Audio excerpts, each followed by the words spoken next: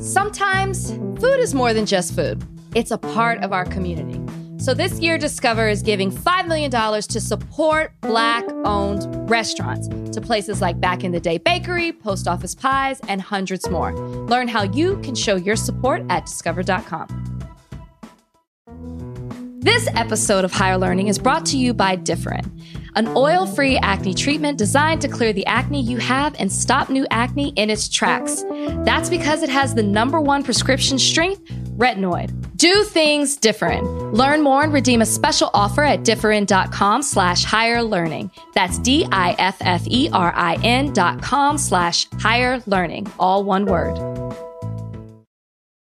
Yo, yo, yo. Welcome, Thought Warriors. Put your thinking caps on. It's time for Higher Learning. I am Van Lathan. And I am Rachel Lindsay. Rachel, you got, you look like you're camera ready today. I'm noticing that like you're, you got a little bit more going on up there with the makeup. Is that a compliment? Situation. I'm going to take it as a compliment. Thank you very much. I did have to do an interview on camera today. So. Mm-hmm. Interesting. So you did an interview on camera, just interesting. And you got all done up for the interview. Okay. Yes. But we do this podcast and you don't get what's the difference, I guess. Don't you think it's a vibe? Like when I come, that was for extra TV. So that's going to be on TV. Wow. So I needed to be. Okay. You like that? Cool. You like how I put that in there? Nah, it's great. It's great. You're doing big things. You know, you and Andy Cohen, the extra TV. You're doing a lot of big things. No, thank you. Go ahead. Finish. So that's going to be on TV. I needed the lashes. I needed a little bit of a zhuzh on my face. When we do this podcast, we're chilling. We're relaxed. It's got that at-home feel. We want people to feel like they're sitting at the table with us at home, having a good old time. Listen. There's no easy way to get into the first topic. There's not. There's no easy way to discuss this. There's no easy way to talk about this because this is a multi-layered discussion that has to do with history, the future, the present, things that are true, things that aren't true, and what sort of happens when we wade into the meeting, the delta of all of those different rivers. We are talking about Nick Cannon.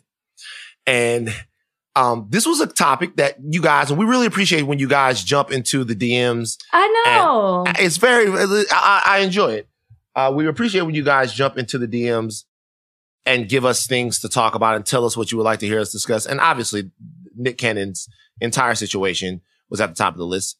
Quick recap. Nick Cannon, a couple of weeks ago, on his podcast, Cannon's Class, did an interview with a gentleman that I know as Professor Griff. Now, if you don't know who Professor Griff is, he was a member of Public Enemy in the early mid 90s. I'm not sure exactly at what point he was in Public Enemy, but at one point, Professor Griff was kicked out of Public Enemy or removed from Public Enemy or left Public Enemy because he had made some statements that people thought were a little bit too hot. He had made some statements that were deemed anti-Semitic.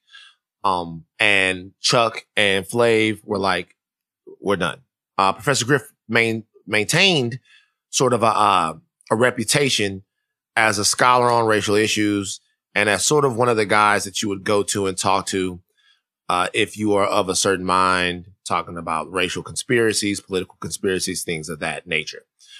Nick had Professor Griff on the podcast, and there was some talk on there that was pretty indispensable. Okay. They specifically got into what Nick Cannon said at that time he felt like were the innate differences between black people and white people. He he said that our melanated skin as black people gave us an extra added dose of compassion and humanity that white people are lacking. And he gave what he feels like are historical reasons, culturally historical reasons why that happened. I mentioned the Caucasus Mountains, all kinds of things. He also made statements during that talked about, some tropes involving Jewish people, of course, invoking the Rothschilds and talking about centralized banking and things like that. that have offended a great many people in the Jewish community and made them feel as if Nick Cannon is an anti-Semite. This is on the heels of the controversy surrounding Deshaun Jackson and Steven Jackson last week. Now, we could play the sound of Nick Cannon, but I don't think we're going to do that. Yeah. I think that most people that are tuning in and listening to us right now know what was said. The question is, now that Nick Cannon has, well, we should say, also, following that, Nick Cannon, who does Wildin' Out on MTV, which is a part of CBS Viacom, was fired from CBS Viacom. All sort of involvement with them is done, at least as of now. So that means that Wildin' Out, which he apparently doesn't own, now will either die or move forward without Nick Cannon. And he was also involved in Nickelodeon because he had been a big part of Nickelodeon. That's all gone. All of those things are gone. Mm-hmm. Initially, Nick offered up what some people thought was a half-hearted apology, but then also demanded ownership of Wildin' Out. It seemed like he was trying to stand on something. And that's not to say that he's not standing on anything now, but it is to say that now he's offered several way more deep and I would say contrite apologies. Yeah. All over his Twitter. Now, because of this, I feel like because of those apologies, Nick Cannon has not lost his job with Fox as the executive producer and host of The Masked Singer. They announced that he will be back. And he has taken a little time away from his radio show. That's what he said today, which he has a radio show out here in Los Angeles, in order to kind of do the research and the learning that he feels like he needs to do. And he has, what he says is a lot of help from the Jewish community while he is doing this. That is the whole spiel. That is everything. What are your thoughts on all of this? So I see a theme here when it comes to these celebrities or sports figures who are speaking out and saying things that are anti-Semitic. And when they say it with their whole chest, and then they come back when they start to retract these statements when they get the backlash. And what seems to be in every single one of their apologies or their statements is that they didn't know, they need to do more research, they didn't understand it. That is the problem. And that's a theme that we're seeing with all of them. And I'll be honest, when I think, and this can go towards anything. If you don't grow up around a certain culture, around a certain environment, if you're not surrounded by those type of people, then it can be, you have to go out and seek that information to understand it. I didn't grow up in a Jewish community. I didn't grow up around Jewish friends. I didn't go to high school, to college with them. And they really weren't in my work environment either. So there's a level of understanding that I didn't have before all of this that I do now. And that is because I've seen what's happened and I've done the research and I've tried to understand what it means to make anti-Semitic comments, what anti-Semitism means. I don't think people who come maybe from the same background that I did understand what that means without doing the proper research. So when you think of saying things that are detrimental to Jewish people, you think of in grander terms of, oh, don't say anything about the Holocaust or anything in regards to that. But it's much bigger than that. It casts a wider net. And I would suggest that everyone go to the Anti-Defamation League website and read the definition of anti-Semitism. And then you understand why reckless terms like this, why stereotypes that are used against Jewish people are anti-Semitic. And it's really important that we educate ourselves and understand that. And that's for any culture. Before you speak, especially when you have such big platforms, don't do so carelessly because you perpetuate this thinking that people may have against a certain group of people. And it's wrong. It is absolutely wrong. And what Nick Cannon said is wrong. And we have to hold him accountable and we have to hold these other celebrities accountable for their reckless actions. I'm not saying don't forgive them. I'm not saying people can't change. I'm not saying don't accept their apologies because I do believe that Nick Cannon's last apology was very sincere. But the theme and the common denominator is the lack of knowledge. So don't say with your whole chest something that you haven't even researched. And as we talked about on the last episode, we live in an era where people don't research and figure things out on their own. They take a headline, they take a tweet, they take a post, and they take that as fact. Don't even take what I'm saying as fact. Go out and research it for yourself. That's my take. Yeah. So there's a couple of things here that I want to discuss as it relates to the Nick Cannon situation. And then I want to talk directly to the listeners that we have that might be Jewish after that. I remember when I was a kid, I was in maybe like the 6th or 7th grade. Rachel Shapiro was writing on the blackboard, and she was writing something. I can't remember what it was that we were reading, and she was writing on the blackboard, and she wrote the name of God, but she didn't write God. She wrote G_, and then she wrote D, and I'm like, what's going on? And Jason Kunstler, who was in class with me, was like, well, Rachel can't write the name of God like that. She can't do that. Now, that was the first time that I realized what it actually meant to have a cultural difference with someone.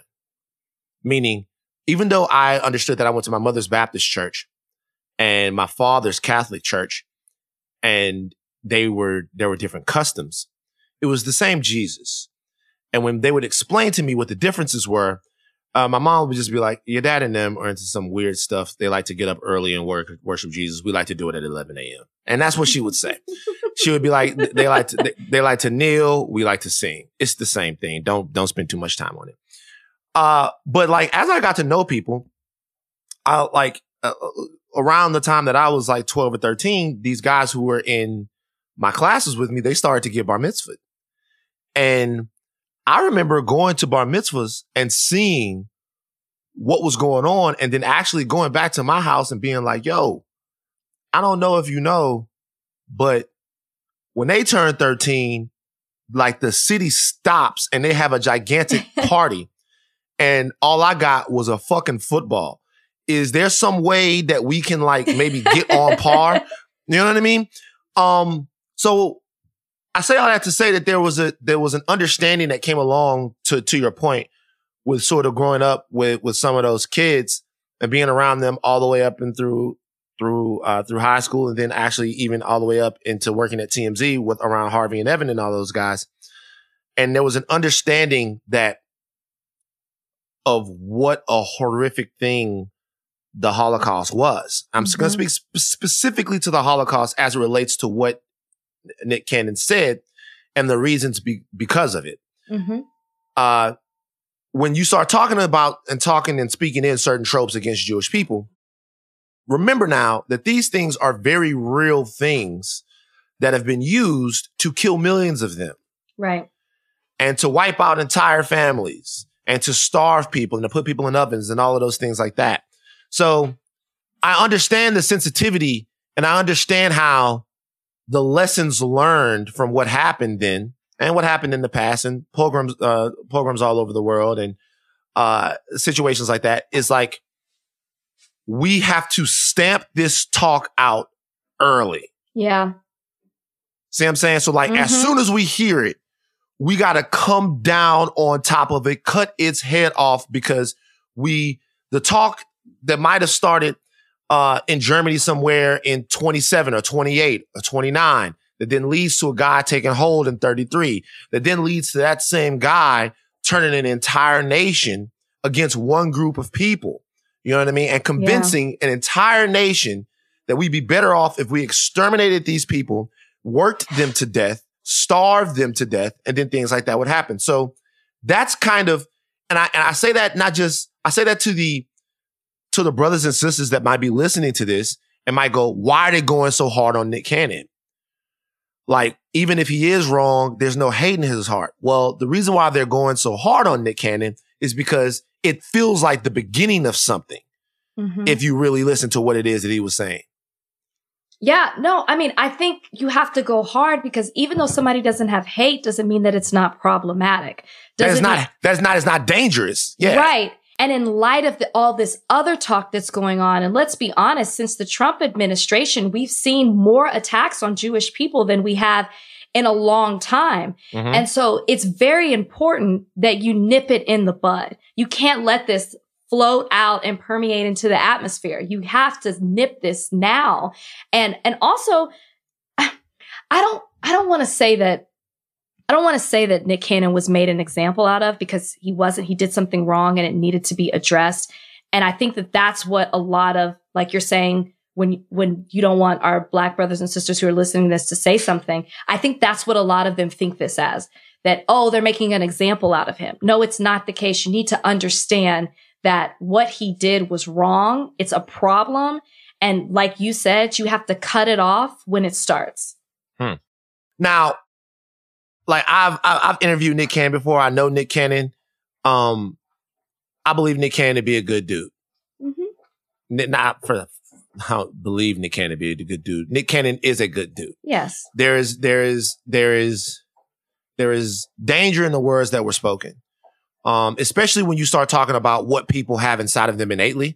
So remember that eugenics and all of those things like that were things that were used to subjugate, control, and kill Black people. I was just about to say that. Yes. So when you start talking about whether or not a people are basically at their core servile or subhuman or stupid, those are excuses that were used historically to keep us in chains, to rape us, to kill us, to do all of these things, right? I do want to say something else, though. To people who might be looking at the response of the Black community to this, large parts of the Black community, not the entire Black community, and might be confused as to why there seems to be so much support for Nick Cannon. There's a reason why. Have you seen this? Have you seen the support, Rachel? I've seen more support than anything else from Black people. I've seen, and I'm not just talking about public figures. I'm just talking about just Black people. Yes, I've seen a lot of support. Why do you think that is? I don't know. And I mean, I can guess, because a part of me is, I don't understand why we get it, why they're giving him support. But then the other part of me is like, is it like an OJ? When OJ was going for trial and he had been charged for murder, it was, if you watch the documentary, the 5-part documentary that ESPN does, or not even that, well, that plus the OJ Simpson versus the people, or the people versus OJ Simpson, excuse me, you see that he was never going to be convicted by Black people. They were never going to let it happen to him because of what had been happening in LA, because of the young lady who was shot by the Korean woman in the store. Natasha Harlins. Thank you. They were never going to let them take, and by them, I mean, non-Blacks, take another one of their Black figures. So when I look at what's happening with Nick Cannon, I guess I would apply that same thought. It seems to me that that's why people are doing that, because Nick Cannon is such a big force in the Black community. And you've seen him from a kid to now, not only as a super talented person, but also give back to the Black community and also really create jobs for the Black community as far as the outlets that he's created with his talents. And so I think that there is this, it's innately within Black people to protect our own, because if we don't look out for ourselves, who's going to look out for us? So I think that's what the response is. I said I didn't know, and then I just gave a whole thing. So I guess that is what I feel. The reason why I asked you is because you do know, and you know that innately, and you know that because there's lost trauma, right? I grew up in a place to where you can look around you and see people wasting potential. Like, you can look around you to the left, to the right, your uncles, all these people, right? Wasting potential. Then what happens when one person manages to get to where you feel like they should have went? What the neighborhood instinctively does when there's a good basketball player or a kid that's really, it was done to me, is, yo, get out of here. Stop doing this. Stay away from this. Go someplace where you can make good on what you've been given. And when black people, black men specifically, get to a certain perch, it's difficult to watch them fall because you've seen the fall so many times before they got there.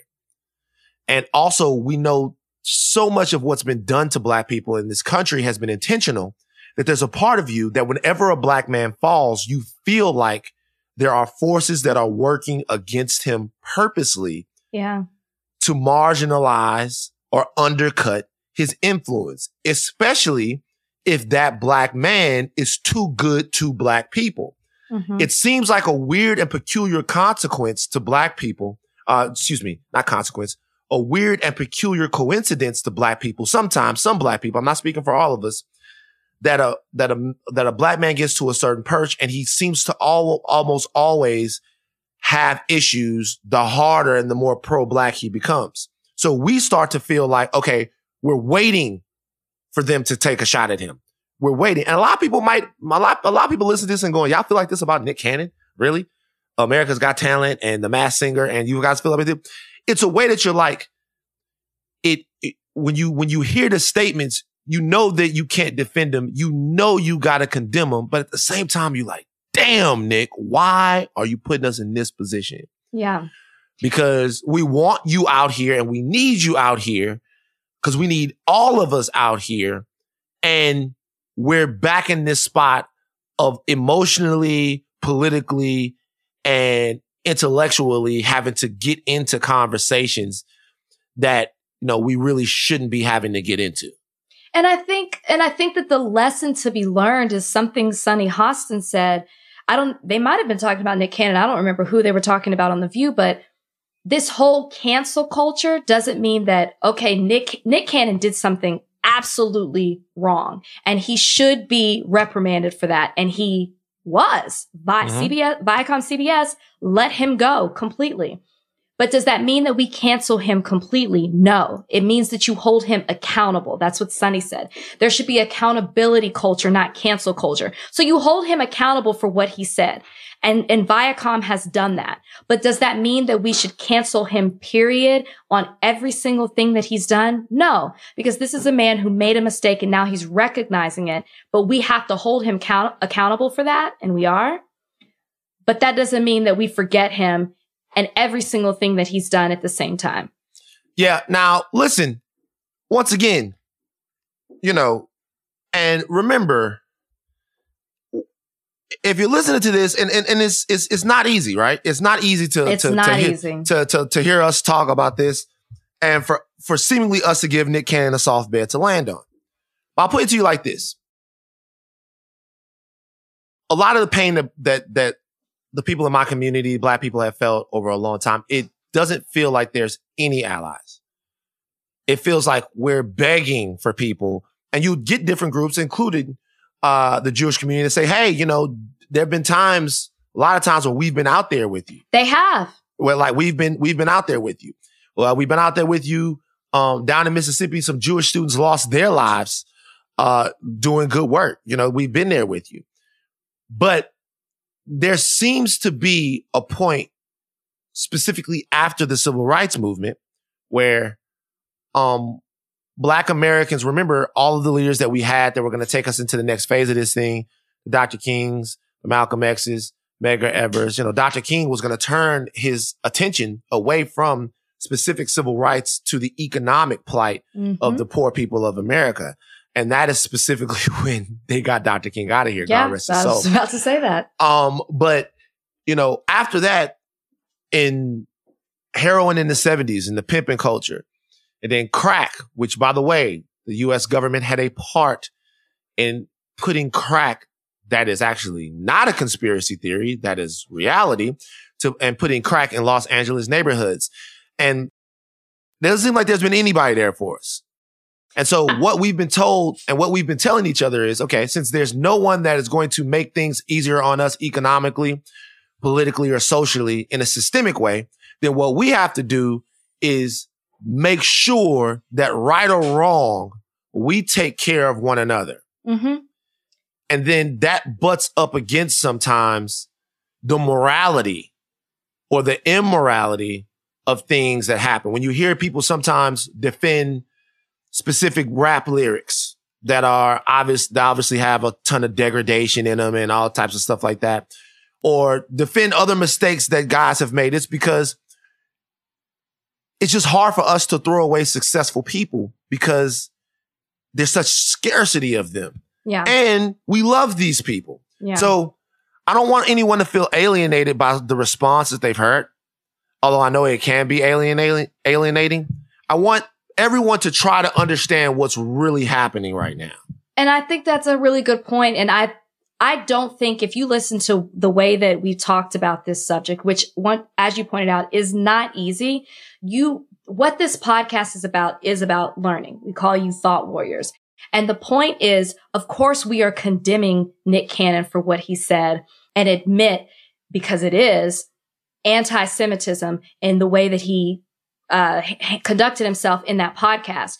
But the point also of this podcast is to give you the perspective of Black people. And it's more of an understanding as to how Black people think and to understand the response in a situation like this with Nick Cannon than it is more than anything else. It's not a defense. It's a level of understanding. And if you're tuning into this podcast, that's what we hope to give you. It is about the Black culture. So if you're tuning in, it's an opportunity for you to understand why Black people think the way that they do. Same way that if we're trying to understand a level of what it is that Jewish people go through, I wouldn't look at it as you being defensive. I would look at it as, okay, they're trying to get me to understand their perspective as a Jewish person. No, I mean, look, everyone, there's something that Americans don't do enough, and people don't do it enough because it's hard to do. It's called pain investment. Pain investment. Okay. So when I was a bigger guy, right? When I was a bigger guy, like my friends would crack a lot of jokes. Crack jokes and get off on me like and what? Shit like that. It's all kinds of jokes. The jokes never Care stopped. to share a few? I never told the story about the girl and when we were driving to New Orleans and stuff. I never told you that story. No, you did not. Oh, quick story. Sidebar, guys. Quick story. This is how hard it was to be fat in my career. So we are overweight. Shout out to all my fluffy followers, all of my people that are just fluffy and happy and getting it. Y'all look damn fucking good to me. Y'all sexy as hell. And don't let anyone, you don't owe this world a thin body. If you want to get thin for your health, if you want to get thin because you want to fit into that's the kind, but you don't owe this world a thin body, man. Live your life. Seriously. 3 years ago, I would have been telling you how fine you were. Okay? Now I can't. I'm married. There you go. Just saying. Exactly. So, quick story. When we talk about pain investment, quick story. We are driving down. We're driving down to New Orleans to meet these girls. These are girls that went to Xavier University down in New Orleans. Okay. And at this particular point, like my homeboys, I was big at this point, 360, 370. But all of my guys, they weren't just thin guys. They were like really good looking. Like it was the crew. We called ourselves the player proof crew. It was the crew. Player proof. Player proof, motherfuckers, my dogs for sure. Ooh, used to do that at parties. But I used to do that at parties. I'll let you have your moment. No, go ahead. Yeah. So we're driving down there and we pick up one girl, then we're gonna go get the rest of her. How big is the car? What are y'all riding in? It was my boy Ryan's, what do you call those? The Toyota joints? The 4Runner. Okay. So it was my boy Ryan's 4Runner. So he's driving and I'm in the passenger seat and Ian is in the back. And then it's just three of us. So we're going to go down there. We go down there, we get this girl and we get in the car and we start talking. Everybody in the car is talking. And me and her are vibing, right? Mm-hmm. And vibing to the point to where Ian even looks at me, like I can see him look at me like, yo, dog, she feeling you, man. Whatever. And she was beautiful. Like, there's nothing more beautiful than, like a black woman in her fucking season of being bad. Like just like everything about she was gorgeous. Lips, fingernails, all of that stuff. I was really into it, right? Fingernails, okay. I look at all of that shit. So we going back and forth and we talking and she's like, wow, you're so smart and whatever. And every once in a while as a fat boy, you break through to one. Every once in a while, somebody falls in love with the charm and the charisma or whatever. Story's taking too long. Anyway, so we get to, we're about to pull up at the bar and then she starts talking about the fact that the Cash Money guys were in there the week before. Oh. Right. So it was Juvenile and Lil Wayne and all of these guys and Manny Fresh and Baby. All the hot boys. Okay. Right. I've never told this story on the podcast before. No. You sure? I'm such a Cash Money Records fan. I would remember this. Okay. This is a defining moment in my life and in my crew. That's why pain investment. So they start talking and talk about, which one of her homegirls chose up and got with a Cash Money guy, or one of the girls was messing with Lil Wayne. Now we are all like, whatever. Bops. Yeah. That's who you were rolling with. Whatever. I say they're independent women. Anyway, and Ian was like, well, who did you choose up with? And she goes, well, I got chosen by Manny Fresh. And he was like, that's probably the best one. You know what I mean? Like Manny was producing, making all the beats, like Big Thomas was doing that thing. That's probably the best one. And she goes, no. I could never. And Ian goes, why? She goes, I would never fuck a fat man. Happened. Real story. So obviously, us being 21, 22 years old, my niggas lost their minds. Laughed. I mean, going, because they knew what was happening. And then they knew what was then happening to me in the front seat of the car. They knew what was happening, right? Yeah. And they were laughing so hard. She was like, what's wrong with y'all? And then she got it. And I never remember, she made it worse because she looked into the rearview mirror and she mouthed. She looked into like the little mirror like that and she mouthed. She like touched me on the shoulder and she mouthed like, I'm sorry. Aww. It was very upsetting. What did you do? I sucked it up. You played it off. Yeah, I sucked it up. Cause it's Van, baby. I'm like, you know what I'm saying? Hey. Whoa. It's Van. Yeah. It's me. It's Van, baby. Hey, make a joke. Yeah. I got titties. Whatever. And so like, you know what I mean? I'm being the jester. I'm being the jester, right? To get out of it. And so anyway, like we had the night, cool. I pushed my feelings way down. And then the next day it was bothering me. And I remember looking at my friends and being like, guys, that hurt. And they was like, what do you mean? I was like, bro, like it fucks me up even right now talking about it. I was like, bro, that was embarrassing, dog. Yeah. Like that hurt. It hurt. And I looked at them and I was like, I need sometimes for y'all just to try to be me. If y'all love me for real, if we really down, I need y'all to just try to see. I'm not asking for people to try to like coddle me or anything like that, because I don't need that. But I just need every once in a while for y'all to protect me if you love me like you say you do. And I know it's all jokes and it's all games and it's all fucked up, but like, right. I'm lonely. You know what I'm saying? And when we had that conversation, that is essentially what people are asking other people to do for them.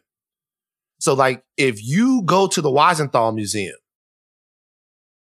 off Pico here in LA, the Museum of Tolerance, if you go down there and you see it and you see what's going on and you take the time to just invest a little bit into what other people have suffered and gone through, there'll be a little pause in you. Just whatever, even when you're reading something on your own, like even when you're reading something, like I'm reading a book by Chomsky right now about Israel and Palestine, right? Chomsky is a big time critic of Israel. But when you read the book with the historical context of it, it helps you understand the humanity of people making decisions. And even when they're wrong, why they might make some on both sides of that. And you just got to try to do that. And that's with everyone. We definitely need people to do it for Black people. We definitely have to do it for other groups as well.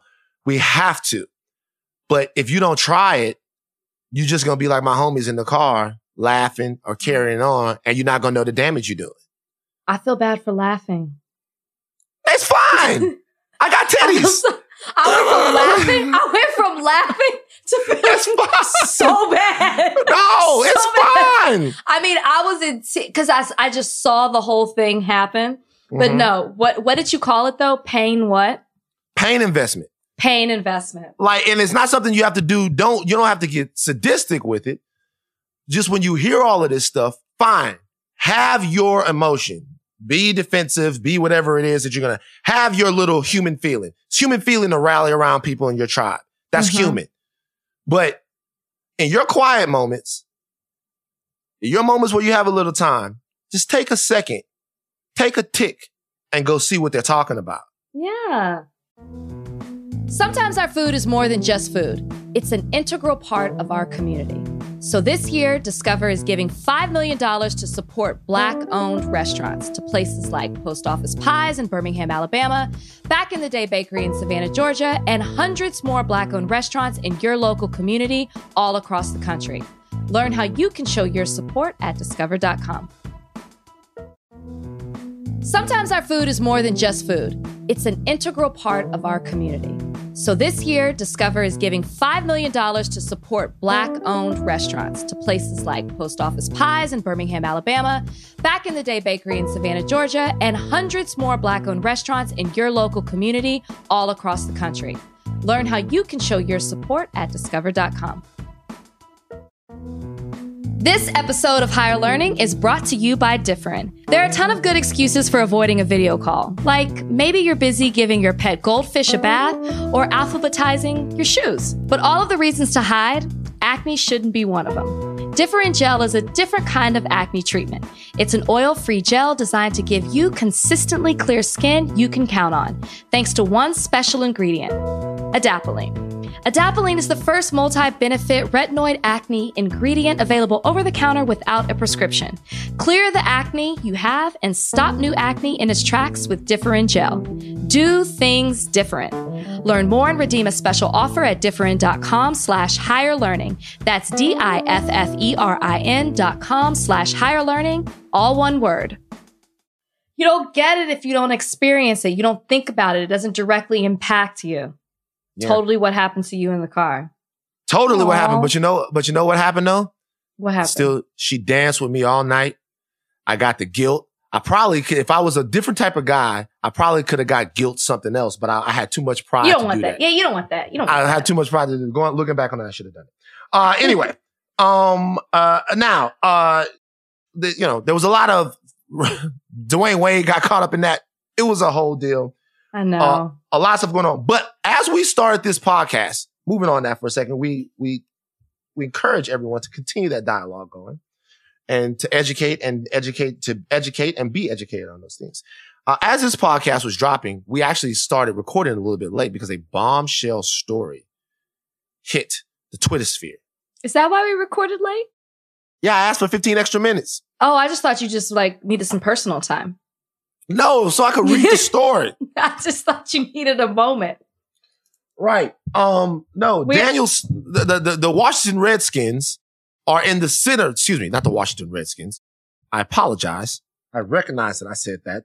And I shouldn't have said that. So for a Washington Post article, they talked to over 40 ex-employees of the Washington franchise, 40 ex-employees they talked to.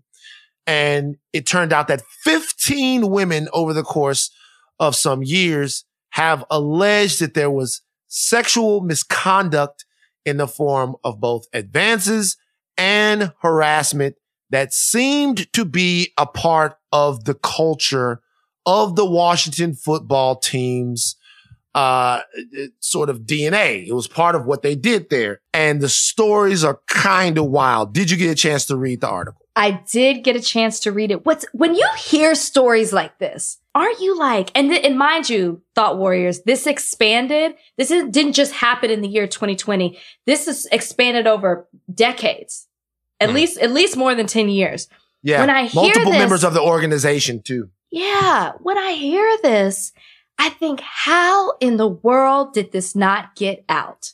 That is what I don't understand. When I hear, and I think that's why this can continue for so long, because you do it, you get away with it, and you think, oh, I can keep going after it and doing it again and again and again. And you get cocky and you just think you're bigger than the issue and you won't get caught. We see it time and time again, but I cannot believe this hadn't come out before. And what you also should know, if you weren't paying attention to Twitter yesterday, Twitter was teasing that a story like this was going to come out. I didn't believe it.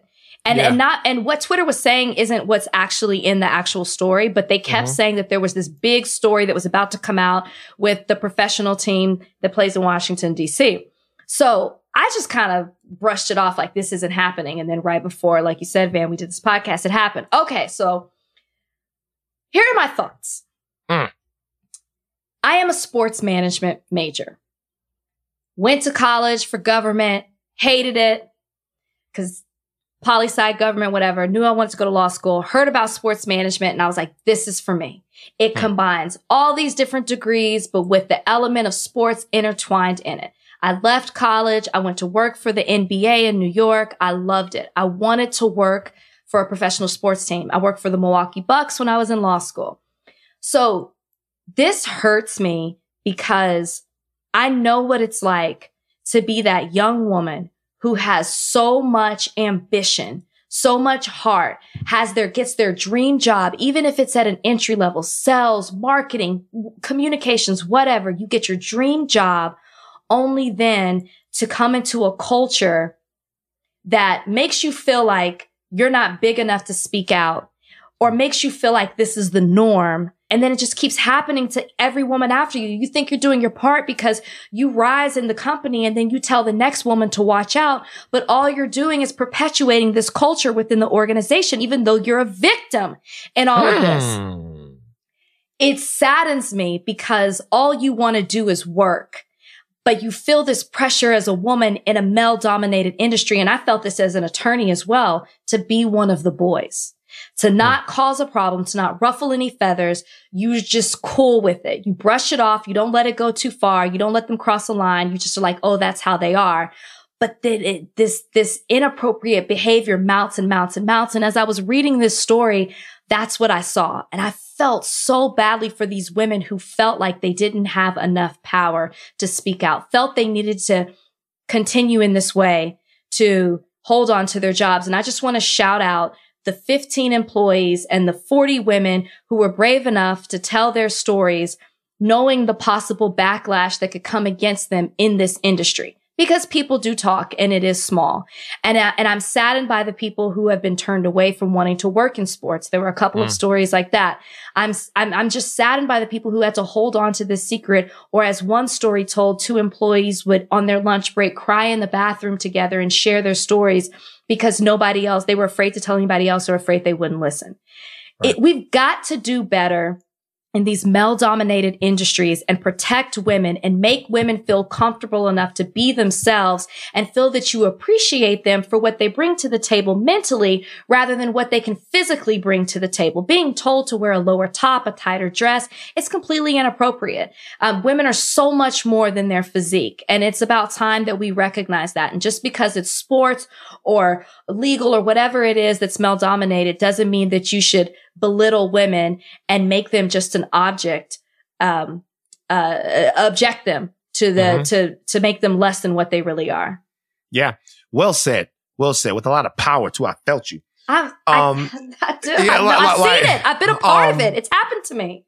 So, and we should say this was widespread. This had to do with people who were involved in the organization. I think the one-time voice of the Redskins was involved in this, and there are, you should read the Washington Post article after you paid $1 to get past the paywall, which we want the goddamn information.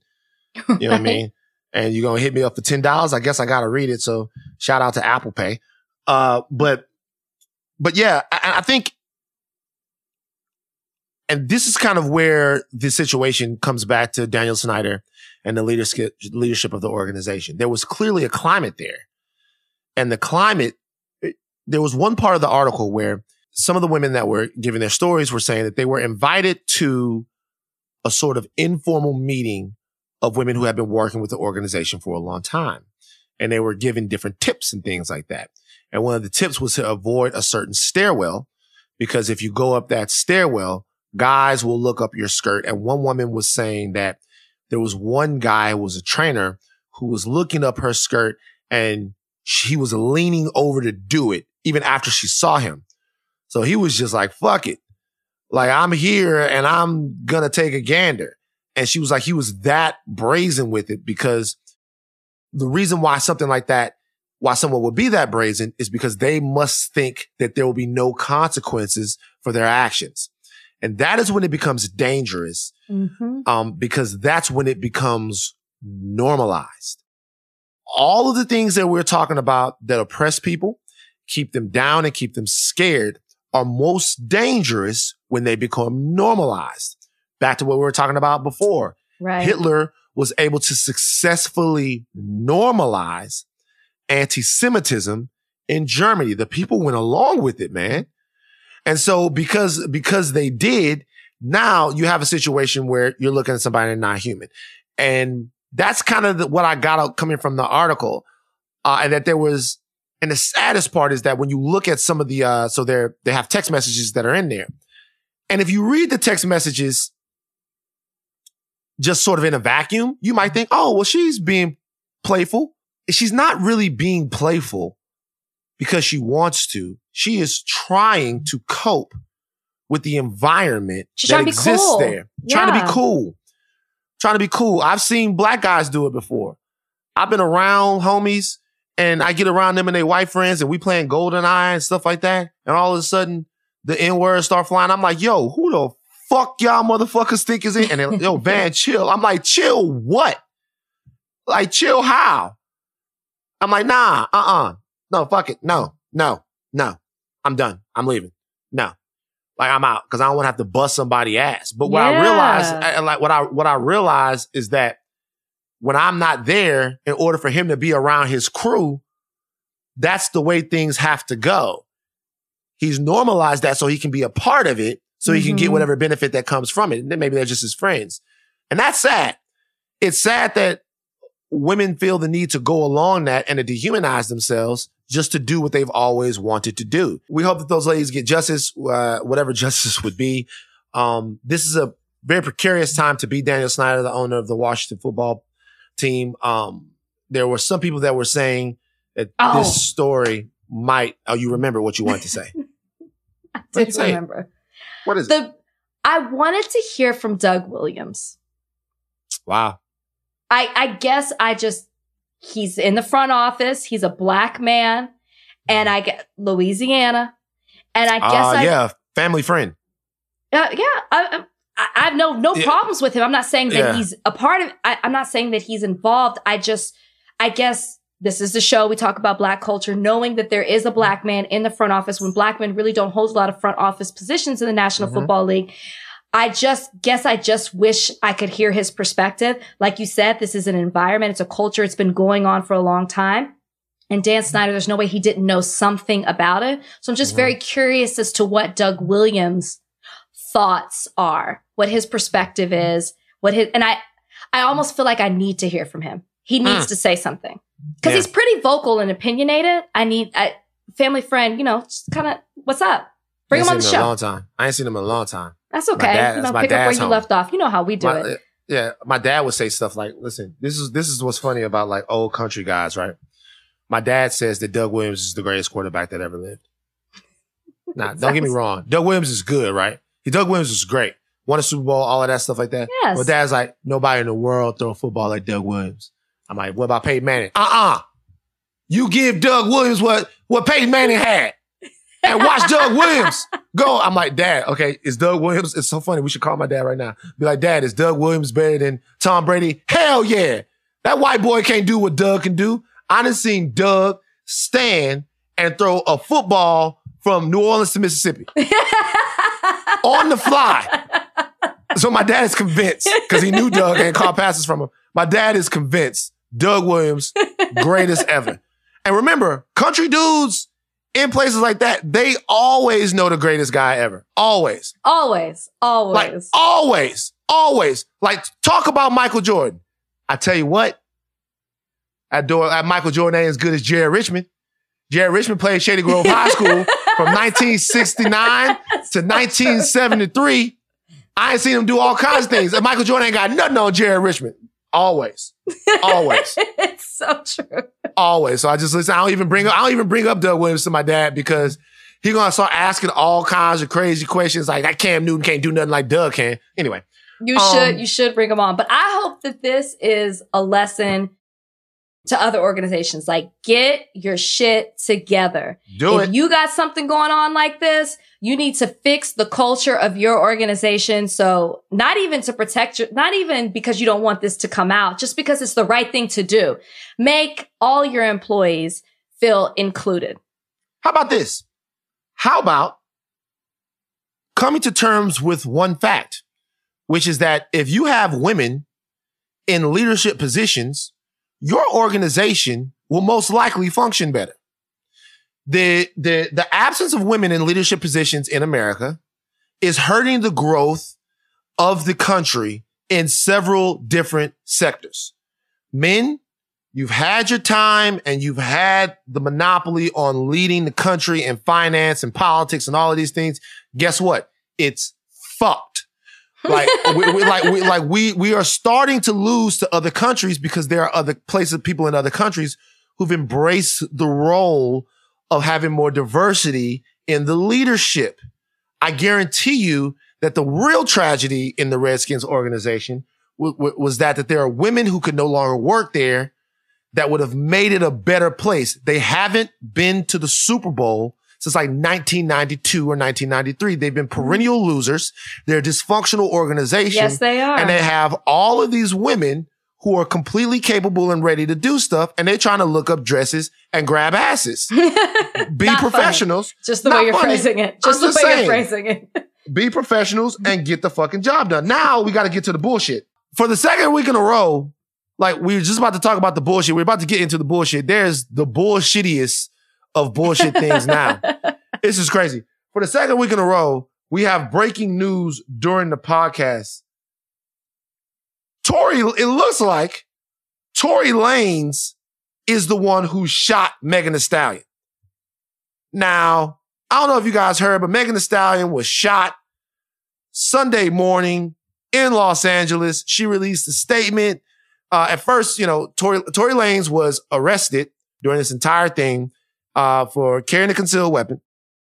And it was Megan Thee Stallion revealed that she had been shot during this whole thing. At first, people thought he was arrested. She was with him. Are they having sex? Then after a while, people thought, when she said she was shot, people were wondering, well, who shot Megan Thee Stallion? Was it based upon past disagreements she might have had with very powerful people in Texas?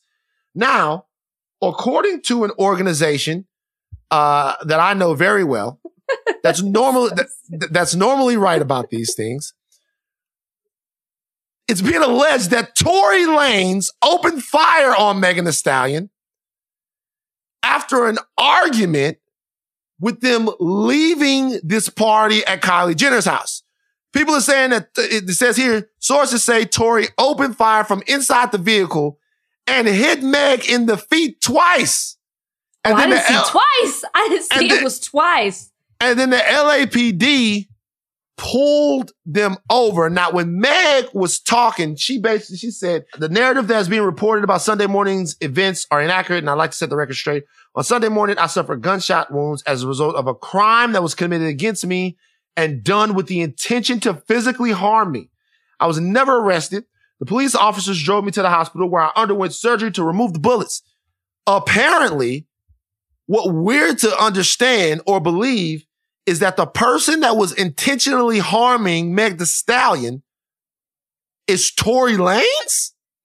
This is crazy to me. You got, because what the article is saying, if true, the article's saying they wanted to get out of the car and an argument ensued, and so he shot her in the foot twice.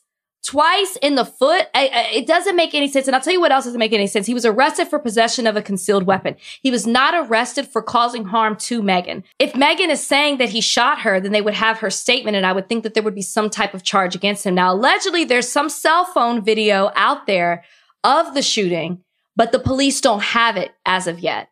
This is a wild story. And I don't know why there would be cell phone video of Tory Lanez.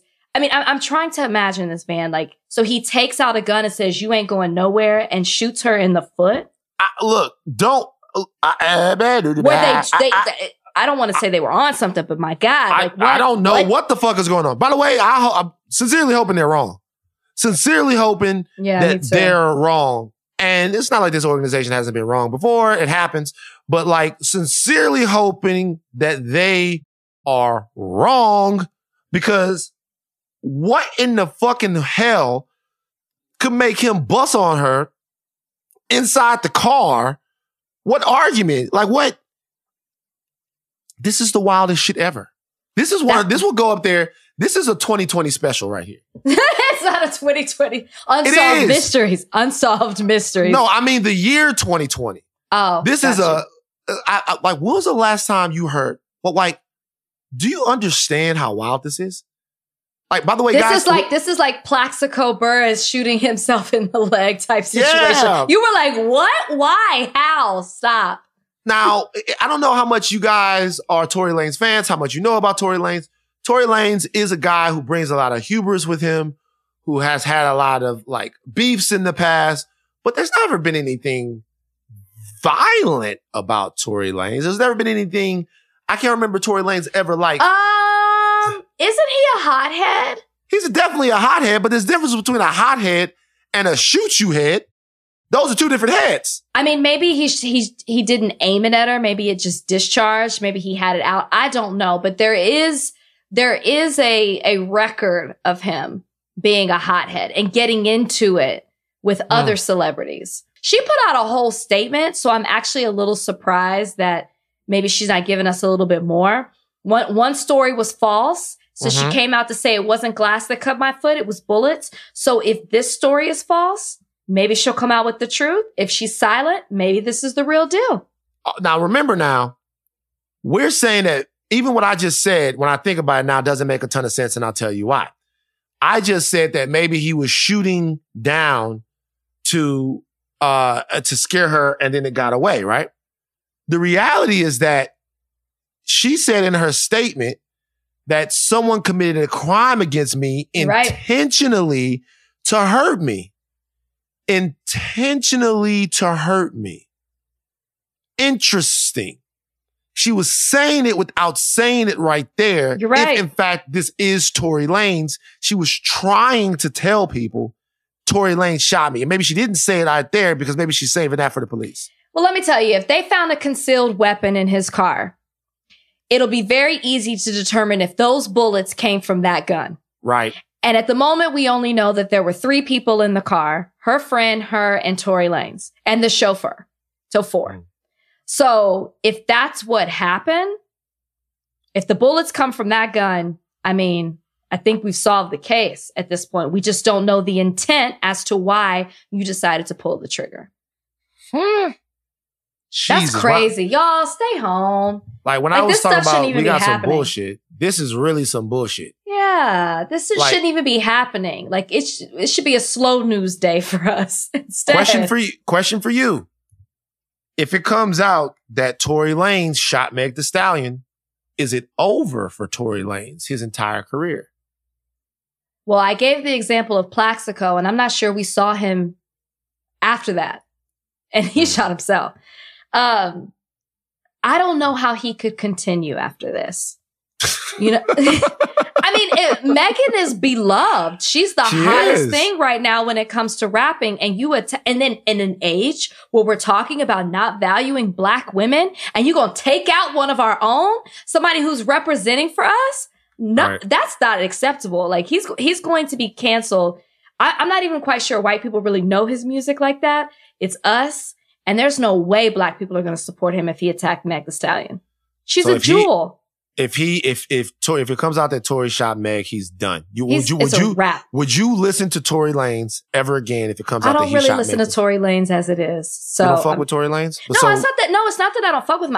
I've interviewed him. I've interviewed him before. It's not that. Let me see your feet. Are they cool? Does he have a issue with feet? I'm confused. Obviously, he's been shooting people in the feet before. How did I not put that together? I mean, obviously, your feet are fine. He didn't get to put a couple of holes in them. No, you straight. You straight. We were on TV. This was at The Real when I was doing guest hosting for them. Right. Lovely person. Meeting him because we both have the Miami thing. We were like, "Oh, you live in Miami? Oh, okay." But I'm not really a big fan of the music. I love the music. I interviewed him on the Red Pill. Tory came with a whole crew of guys. He was cool.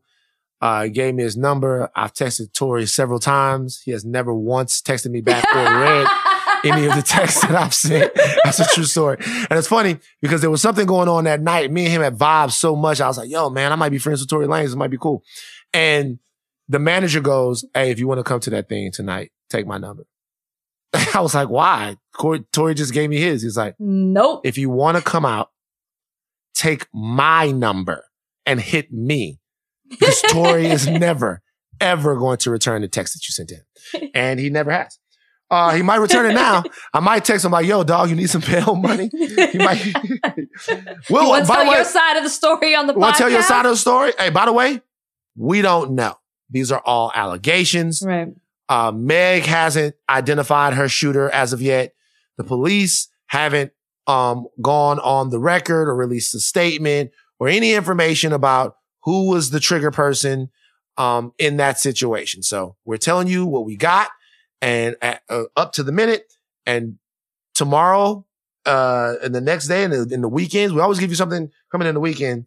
You should probably know who's on the other side of that gun. Yeah, this should be really, really easy to solve. I mean, unless the bullets came from a different gun and there's a person we don't know about that got away. I think a lot of people, you know, if I can look at the silver lining in this, is that she is okay. Mm-hmm. It was her foot and not her knees, which people give awards to. You know what I'm saying? It wasn't her knees. It wasn't her knees. She said she's going to make a full recovery, so the knees going to be, because she got bionic knees. Yeah, she has those knees insured for sure. Dropping that big ass thing. Now, who are you going to vote for president now that Kanye West is no longer in the race? Wow, that's a tough one. So I don't know. I'm a little bit shook now that he announced that he was running. He pulled out. He came back. He pulled out. Ooh. I think I'm going to have to go with Joe Biden. Joe Biden. Yeah. Are you afraid to say that? No. Afraid to say that I'm voting for Joe Biden? Yeah. No, why would I be afraid to say that I'm voting for Joe Biden? Some people really don't like to say who they're voting for, even if it's obvious. You never come across that person? Like, they really like to keep that private. Almost always white. Almost always white. Okay, like, my father, who is not white, but we do know he's a federal judge, has never told us who he votes for. That, you know why, though? That makes sense for him, because he got his job via presidential appointment, right? Yeah, Clinton. Right. Go ahead, Bill. That's what I'm talking about. So your dad's met Bill Clinton before? Yeah, he has a picture of the two of them shaking hands. Where? Where was the picture taken? In his office, in the Oval Office. In Bill Clinton's office? Mm-hmm. Has your dad ever traveled with Bill Clinton before? He has not. Don't you do that. don't you make that connection. Oh, your dad. Bill Clinton's like, hey, come on, I got a jet for us to travel on. It's my friend. Yeah, it's my friend. I got a jet for us to travel on. Come on, get on the jet. Next thing you know, we looking through the manifest of the jet, and it's what's your pop's name? Sam Lindsay. Sam Lindsay is on there, back and forth from Texas to Florida to a ranch in New Mexico. You let me find out. Leave my daddy alone. You let me find out Sam Lindsay is on traveling with Bill Clinton. Nah, my dad is never going to come on this podcast. You better be nice to old Sam. Okay, I'll be nice to Sam because I don't know what kind of charges I'm going to catch in Texas in the future. I might, you know what I'm saying? Who knows? But no. So Sam is cool. Sam Lindsay was not on Epstein's jet. No, it's a joke. Absolutely not. It's a joke. It's a joke. But no, Kanye West is out. He's out of the race. He's not on the race. He's not a part of the race anymore. Look, man, you guys, we are talking about this because it's important to keep you guys informed on stories that we've covered, but this is a big fucking waste of time. He was never going to go through with it. It was never a thing. And there's a part of me that believes that even if there was an inkling in his head that he was going to seriously run, that somebody got in his ear and convinced him that that was something that he should not be doing. I mean, if he was really having an episode, which is what the sources were saying in that People magazine article, then, I mean, maybe someone did, maybe someone didn't. Maybe he's just, you know, kind of come down a little bit. But yeah, anybody who was taking that seriously, you got, come on now. Yeah. But I mean, but that, I think we talked about this, about Kim giving her support on Twitter, which I think that's just to save face, but whatever. Anyways, Kanye's not running. Thank goodness. We can stop talking about that story so we can focus our attention on the two people who will be representing their parties in the actual election. Well, we can turn our attention to the one person because there's another person who doesn't need any of my attention. You know what's less surprising than Kanye West dropping out of the presidential election? What? That one of Tucker Carlson's writers is a racist. There should be another word used actually for what he is. Why do you say that? The things that he was saying, the years that he spent on this forum where he was spewing out bigotry and these homophobic comments and the hate, and not even just commenting, creating actual posts to garner attention to his beliefs and to create, he had a following. People loved him on there. He was revered under this pseudonym, Charles the 12th. Is that what it was? I believe it was. Yeah, we should say who it is. The writer's name is Blake Neff. And he is the top writer for Tucker Carlson. If you guys don't know who Tucker Carlson is, in the absence of Bill O'Reilly and Glenn Beck, Tucker Carlson has filled that primetime spot for Fox News. And during that time has gone on in a relatively short amount of time, in my opinion, to become, I would say, the number one most powerful name in primetime cable news. He has the most popular show by far. Yeah. And he is a firebrand. His top writer is a guy named Blake Neff, who was, like Rachel said, going on different sites and spewing racist bile. One of them, he responded to a user who said, in 2018, who said, would you let a jet black Congo N-word do LASIK eye surgery on you for 50% off? Neff wrote back, I wouldn't get LASIK from an Asian for free. So now, on June 5th of that same year, I guess, or maybe of this year, Neff said, black dudes, DOODS, staying inside playing Call of Duty, so it's of this year, is probably one of the biggest factors keeping crime down. Then on June 24th, he commented, honestly, given how tired black people always claim to be, maybe the real crisis is their lack of sleep. All right. So he is, at least under that pseudonym, pretty brazen about his racism. Now, so let's talk about the specific danger of this. The Tucker Carlson show, Tucker Carlson, in a way, is maybe a more powerful political voice than even President Trump is. He, in a lot of ways, is a place where President Trump gets a lot of his political theory and marching order. We've been told that President Trump watches, reported that President Trump watches Tucker Carlson's show all the time. Tucker Carlson seems to be the tip of the spear in large sections of conservative thought in this country. The guy that is writing the copy that Carlson is speaking to that group is this guy. Fucking yikes. Yeah. Yeah. And I think what's even scarier is that he wasn't even fired by Fox News. He sent in a letter of resignation because CNN was going to out him with this report. This, as you said, is the most watched program on television. And this is a guy who has bragged about anything that you're reading on the teleprompter of Tucker Carlson, I wrote. So he's reading the words of a racist, a white supremacist. It's beyond racism. These aren't little things that he's doing. He has He takes, in his spare time, he practices racism. That's his hobby. That's what he does. Mm-hmm. And so you have to think about that. And what people also need to understand too, is that when they looked at the chat and the things that he had been posting, some of them emulated the things that Tucker Carlson was saying on air. Mm. That's how influential he was. Tucker Carlson has gone on to praise him about how brilliant his mind is. He helped Tucker Carlson write his book.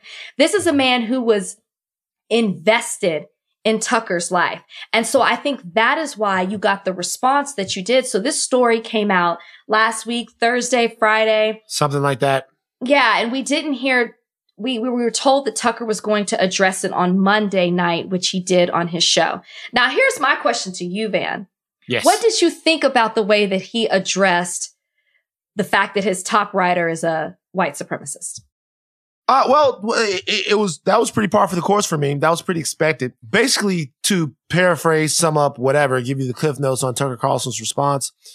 His response was basically that they condemn racism of all forms. They don't like to come down on people for the way that they were born, only for the qualities that they have. And they condemn everything that Blake said, and that Blake no longer works there. But then he also cautioned people to not beat their chests and, get too gleeful over the fact that Blake is no longer there, because everyone has made mistakes. And, if you try to make like you're too holy, one day it's going to be your turn on the guillotine. Now, look, be honest with you. I didn't care about Blake Neff before this. I don't care about Blake Neff now. If Blake Neff gets another job somewhere else. And he will. He will. If Blake Neff gets another job somewhere else, I'm not going to start a change.org petition. I'm not going to grab a picket sign. I'm not going to do any of that stuff. Right. I don't live in a world where I believe that there are not people that harbor those same ideas in their head that are writing at shows all over the place. Okay. So as far as coming down on Blake Neff and all of that stuff like that, no. Blake Neff did some stupid shit, said some stupid shit, and now he's been dealt with. Fine. Good for him. What I will say is this. What should be troubling to people is, well, not even troubling. It should be vindicating in a way that this was found out. Because when you're watching Tucker Carlson or anyone like him, and you have a feeling, is that racist? Yeah. Does he just have a differing viewpoint than me? Or is he saying something intentional, and very, very purposefully racist and bigoted? The answer to that question, you'd have to assume now, is yes. Yes. Yes. And now that you know that, at least that it has been, you're free to make your own decision about whether or not that's a show that you would want to support going forward. And I just have to say, and of course this is an assumption, but my gosh, it has to be a pretty good assumption. If this man was this entrenched in racism, there's no way that in casual conversation, these type of things didn't come out with Tucker Carlson. There's no way that you didn't know the ideals that Blake Neff held. Yeah. And just for your own reference, you should know that Tucker Carlson on his show has said white supremacy is a hoax. He has said the Black Lives Matter movement is not about Black lives. And he has warned his viewers to remember they, in reference to Black folks, even though he tried to say that that was Democrats, will come for you. He said, remember, they will come for you. That was in the same sentence in referencing Black Lives Matter. And you should know that when Neff was on this forum, he would make jokes about Sandra Bland, George Floyd, Michael Brown. And these are some of the sentiments that were echoed. They're echoed from that to Tucker Carlson's show. You need to understand that. So I would just say, to piggyback on what you're saying, Van, now that you have all this information, take it the way that you want. But I totally understand what you're saying about not getting too upset about it, because in the words of Dennis Green, they are who we thought they were. Yeah, so do your thing. Whatever. Blake Neff, I hope you twist your ankle. Like, but open your eyes. But open your eyes. See how it is. See how it is. Is that a Ringer hoodie that you're wearing? Oh, yeah. You like that? So, wait a second. When did you get a Ringer hoodie? Before I started working for the Ringer, one of the times that I was on a podcast, I asked if there was some gear, and I picked up some gear when I left. Okay. This was more like manifestation. Like one day I'm going to work for the Ringer. And here we are. I want a fucking hoodie. I have nothing. I don't have a Ringer hoodie. You right here, you wearing your Ringer hoodie in my face. Wow. Loud and proud. Loud. I actually was going to wear a Wild 'N Out sweatshirt. And I was like, it's probably not a good time. Not going to be a good deal. Probably not a good time. Mm-hmm. Now, do you have an unexpected ally of the week? I do. Do you? I'm going to let you go first because I never really have one, but yeah. You never have one. Okay, so it was hard for me to come up with one. So I feel like I'm going to give mine to the man who said two simple words to, I believe it was a Missouri senator, when a Missouri senator suggested that NBA players should be allowed to put terms that are pro-police and military, I believe, on the back of their jerseys in addition to the Black Lives Matter. And I'm talking about Adrian Wojnarowski, a name that I always have trouble saying, and I normally just say Woj. He is an ESPN NBA insider, and this senator decided to copy numerous people on this email. As he said, this is what the NBA should allow players to do. And Woj simply responded, "Fuck you." Fuck you. That was it. Mm-hmm. I've never met Woj before. Only talked to him when I used to do ESPN radio. Never in a million years would I have thought this is what his response would be. Mm-hmm. But let me tell you, I loved it. Now, unfortunately, he has been reprimanded by ESPN and he's currently on suspension for his actions. And he has apologized and said that he should have handled it in a more professional manner. But Woj, I want you to know that on this podcast, Higher Learning, we deem you an ally. And I just want to thank you for those two powerful words that you gave to that senator. That's a great unexpected ally of the week. I was really going to go off the deep end here. And I was going to make Mitch McConnell my, Wait. How are you going to bring that back into the realm of being an ally? How? How, Sway? Just an ally for humanity because, he said wear a mask. And it's very important for the country to get the right messaging from the GOP on wearing. Well, don't look at me like that. I was going to do it, but you know what? I can't. Fuck Mitch McConnell, man. You can't. Because you can't for doing what he already should have done. It's taken him 4 months to tell people to wear a mask. Like, I'm not. When it's too late, you're still encouraging kids to go back to school. Don't get me started on that. It's just too much. It's hard for me that the Woj one was good. I got to take Unexpected Ally of the Week more serious. I will say, you know who I'll call the Unexpected Allies of the Week? All of the Native and Indigenous people that hit me up this week. This week. I had a particularly spirited conversation with one young lady, and it got tense. It got tense because I got my feelings. I'm going to shout her out.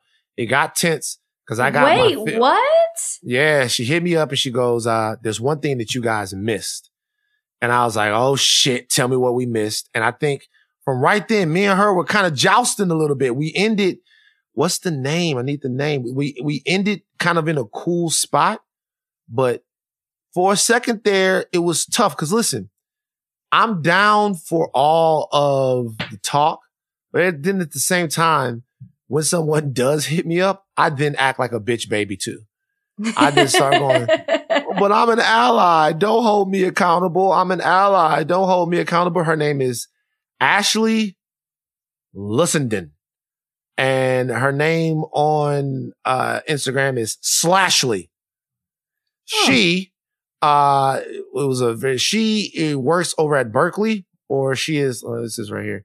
She tells me she's a co-chair of the Native American Law Students Association at Berkeley Law. She does a lot of activism and community engagement with the Native legal community and Native communities at large. She says, I think there are a number of points that y'all miss on the team name discussion and would like to chat to you about the different feelings within the community because it's not all the same. Let me know if you're interested. And my response was, what we miss?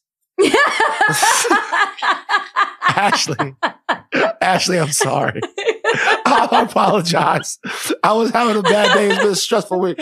I was like, yeah. And then after she goes and tells me what we missed, I came back like, so we didn't miss anything. And I'm like, because we asked if those things are considered offensive. And so, but after a while, we went back and forth until he came back at the end. So Ashley, I'm sorry. I'm going to open my heart up and try to be a better ally, try to be a better advocate, and do the work myself. She also said she was disappointed that I didn't go and do the reading myself. I actually was in a bag. She was in her bag. She was disappointed I didn't go do the reading myself. We should do the reading ourselves. And I pledged to do that. So boom, that's my unexpected ally. Shout out to Ashley for holding us accountable. You should do that. Right. Somebody sent me several articles it was more about Florida State and how they have been working with the natives in that area about how to properly do things when it comes to being a Seminole with Florida State. So I found that interesting too. I love that y'all listen. I love that y'all send us stuff. We don't know everything. We definitely don't. Y'all keep sending Van stuff because I love when he's in his feelings. Right. The learning isn't just for y'all, it's for us as well. Before we leave, I'll say this. I know we talked about some weighty stuff at the top of the podcast. It's hand-holding time. It's not saber-rattling time.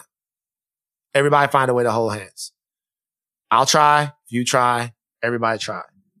Put the sabers away. Hold hands. There is a group of people that wants to make sure that we are silent and that we are unmotivated. And if we look hard enough, I think we can identify those people and realize that they are not us. Okay. Rach, you got anything for them? Nope. That's it. Well said. Get well soon, Megan Thee Stallion. Thought Warriors, we will talk to you the next time. Take your thinking caps off, but don't stop using your heads. I'm Van Lathan. I'm Rachel Lindsay. We out.